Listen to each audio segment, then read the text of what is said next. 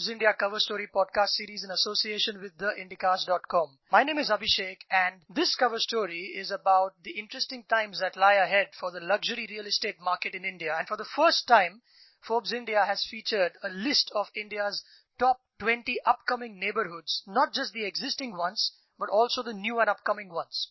And joining me to talk about the package of stories for this cover story from the Forbes team are Deepak Ajwani, Director Online and Events, Praveen Palande, Editor Markets and Finance, and the Principal Correspondent, Samar Srivastava. Hi, it's great to have all of you on the call. Hi Abhishek, nice to have you on the podcast as well. Thanks Deepak. And briefly, what is your cover story about and what did you set out to investigate? Right. So this issue is about India's best neighborhoods. That's the attempt we made to list and rank the best neighborhoods of the nation, as well as rank and list the top 20 upcoming neighborhoods. And that was the core theme that, runs across the issue, apart from touching on luxury and various other design, aesthetics and architecture. What I personally anchored was the cover package of chronicling four businessmen, their homes, the way they've done up their home, what they've chosen to put inside, how they've structured the home in terms of bungalow versus the building, as well as why they've chosen where they've chosen to live. So that's the cover package about, wherein we've talked to four people. I'll start with the person on the cover, which is Dr. Habil Khorakiwala. He's the chairman of Walkart. He lives in Bombay in Pedder Road. Interestingly, although Pedder Road is full of traffic, his house is in a lane that suddenly cuts into Pedder Road in a quiet place. It's a huge 8-story building. He's taken inspiration from the Alhambra period of architecture and how he's intelligently tried to incorporate the philosophy of, the Moorish Empire period of architecture where water, light and air is the core requirement and enough detail and attention is being paid to let all of them figure in the house. So he's got the entire east side of the house with glass facade so as to let the rising sun and the sun rays enter his home. There's a water fountain that runs across the periphery of his home, cooling the air by clearly 2 to 3 degrees centigrade, and that we witnessed personally, and how this water body runs across his home. So that's how water and, light has come in. So that was a Bombay home. We had 2 Bombay homes, one by Habil Khorakiwala, the guy on the cover. The other is the home of Runwal Builders. He lives in Bandra and how he's built a 10th floor mansion. It's called Marine Mansion. The third home was of Sanjeev Goenka. He's the chairman of RP Sanjeev Goenka Group, where he has a home in Calcutta, Kolkata as they say today. It's called Goenka Niwas, and how he lives in a home which was built way back in 1948. One of his living room is actually, in terms of the furniture and the placement of the furniture, as it was some 20 years ago when his father and grandfather used to entertain guests in the living room. The fourth house is of V.C. Burman, the chairman of the Dabur Group. That's in Delhi, and every wall, every inch almost in his living room and couple of other rooms is packed with art from the most famous painters across the world. So it's an interesting look at how 4 people have built their homes, some who live in the family home, some who built it from scratch,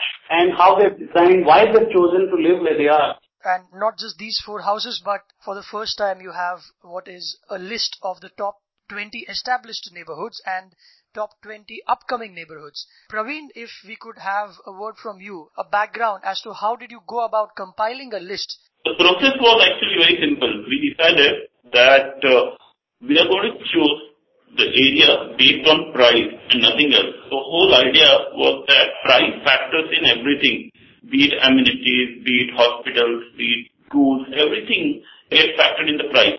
So what we were looking at is which are the costliest areas in India. And we came out with the top 20 list. We took the help of JLL India and their research analysts put in a lot of effort.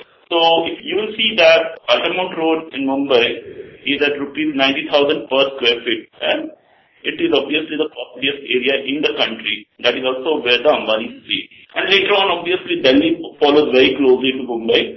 And after that, it's Kolkata, Chennai, Bangalore.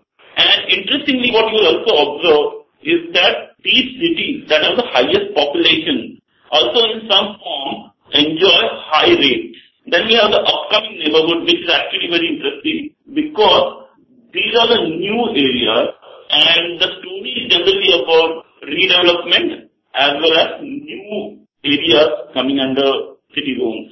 At number one position, we have actually kept Dadar. The reason is that Dadar and nearby areas are going through a lot of redevelopment.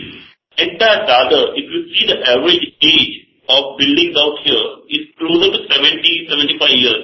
It's very unlike Parel. Parel, in fact, the rate is around 35,000, but in Dadar, the new buildings that are coming up, the rate is 45,000. And that is the reason Dadar is basically a new and upcoming activity. And then you have other areas like Mylapore in Chennai, Coimbatore, the Race Course Road, also Nagpur, Bangalore. We have even Guwahati is there. There is this area called GS Road. It is 4,500 rupees per square feet, but it does come on our list because there is a lot of new activity happening on this road. It's a capital complex corridor and airport corridor. That's why, there is a lot of activity on the GS Road in Guwahati. And you have interesting areas in Kolkata, Bhubaneswar. If you go below on the list, you also have Hinjewadi and Kharadi in Pune, where basically a lot of IT companies are coming up and there is a huge demand for residential complexes out there. Right. Thanks, Praveen, for giving a good rundown of the list. But in spite of this, the package of the cover story seems to suggest that the real estate market for the affluent is not exactly on the run. Samar, if we could have a word or two from you. Abhishek, there's absolutely no doubt that the real estate market in India has slowed down. And at a panel discussion that we had, we invited people who were in private equity, we invited people who were in real estate funds, and we invited developers. And all of them pointed out to the fact that there were three reasons why the real estate market has slowed down. The first reason being high interest rates, second reason being salary growth not being what it used to be, and the third reason being high inflation. Now, when you look at houses that are more reasonably priced, say something that's priced at 1 crore in Bombay and up to 50 lakhs outside of Bombay, demand is still there. It might take you a little longer to sell your house, but you'll still be able to sell. But when you look at the luxury space is very sentiment dependent. And as a result, what's happened is that, as somebody put it, the velocity of sales in the luxury market has slowed down way more than, say, what the actual demand is. And the reason for that is very simple. Nobody wants to sort of buy a house for X and then see that it's available for 80% of that 6-7 months later. In the luxury market, sentiment is down, and that's resulted in sales that are way below what the actual demand is. In the rest of the market, demand is just slow because of the affordability issue. And what do you reckon are some of these real estate developers doing to change the minds of people who have the cash to spend? What are some of the marketing tactics? One of them that I read was an EMI scheme that was introduced by one of the developers. Sure, there are several schemes. I mean, the simplest thing is that they can just reduce prices. But other than that, the developers saying that, you can pay, say, up to 30-35% now and the rest when the house is complete. They're also promising to give you a certain amount of freebies, say like free parking, some of them throw in some fittings to the house, etc., etc.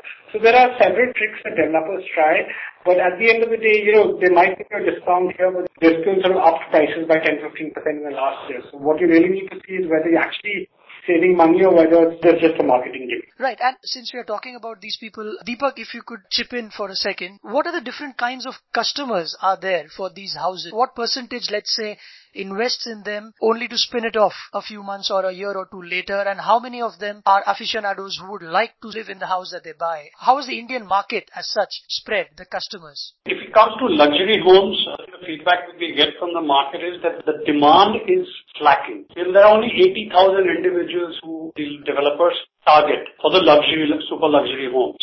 And demand right now is slacking for sure. Nevertheless, there is huge margins when it comes to profits for developers in them. And that's why developers are hoping that there will be a turnaround, especially after the elections. So they don't want to get into creating only affordable low-income homes, but doing a mix of both low, middle, as well as luxury homes, so as to be able to cater to all, but the profits and the margins lie in the luxury home. And could it also be, Deepak, that the luxury market, real estate market in India is a fledgling one? India is not known for selling homes of that magnitude. So is it that the market itself is learning and developers and customers are going to learn as they go along? The market for luxury homes definitely has begun in the last 5 years only, when the economy shot 9% and there were enough wealthy individuals. So that's why India is too early into this stage. There's much more to happen when it comes to luxury sector. That I agree. On that note, it's time to wrap up. Thanks a lot, all of you, for your time. And all you listeners, you can get this podcast on ForbesIndia.com as well as on iTunes. And to have someone call you from Forbes, just message Forbes to 51818.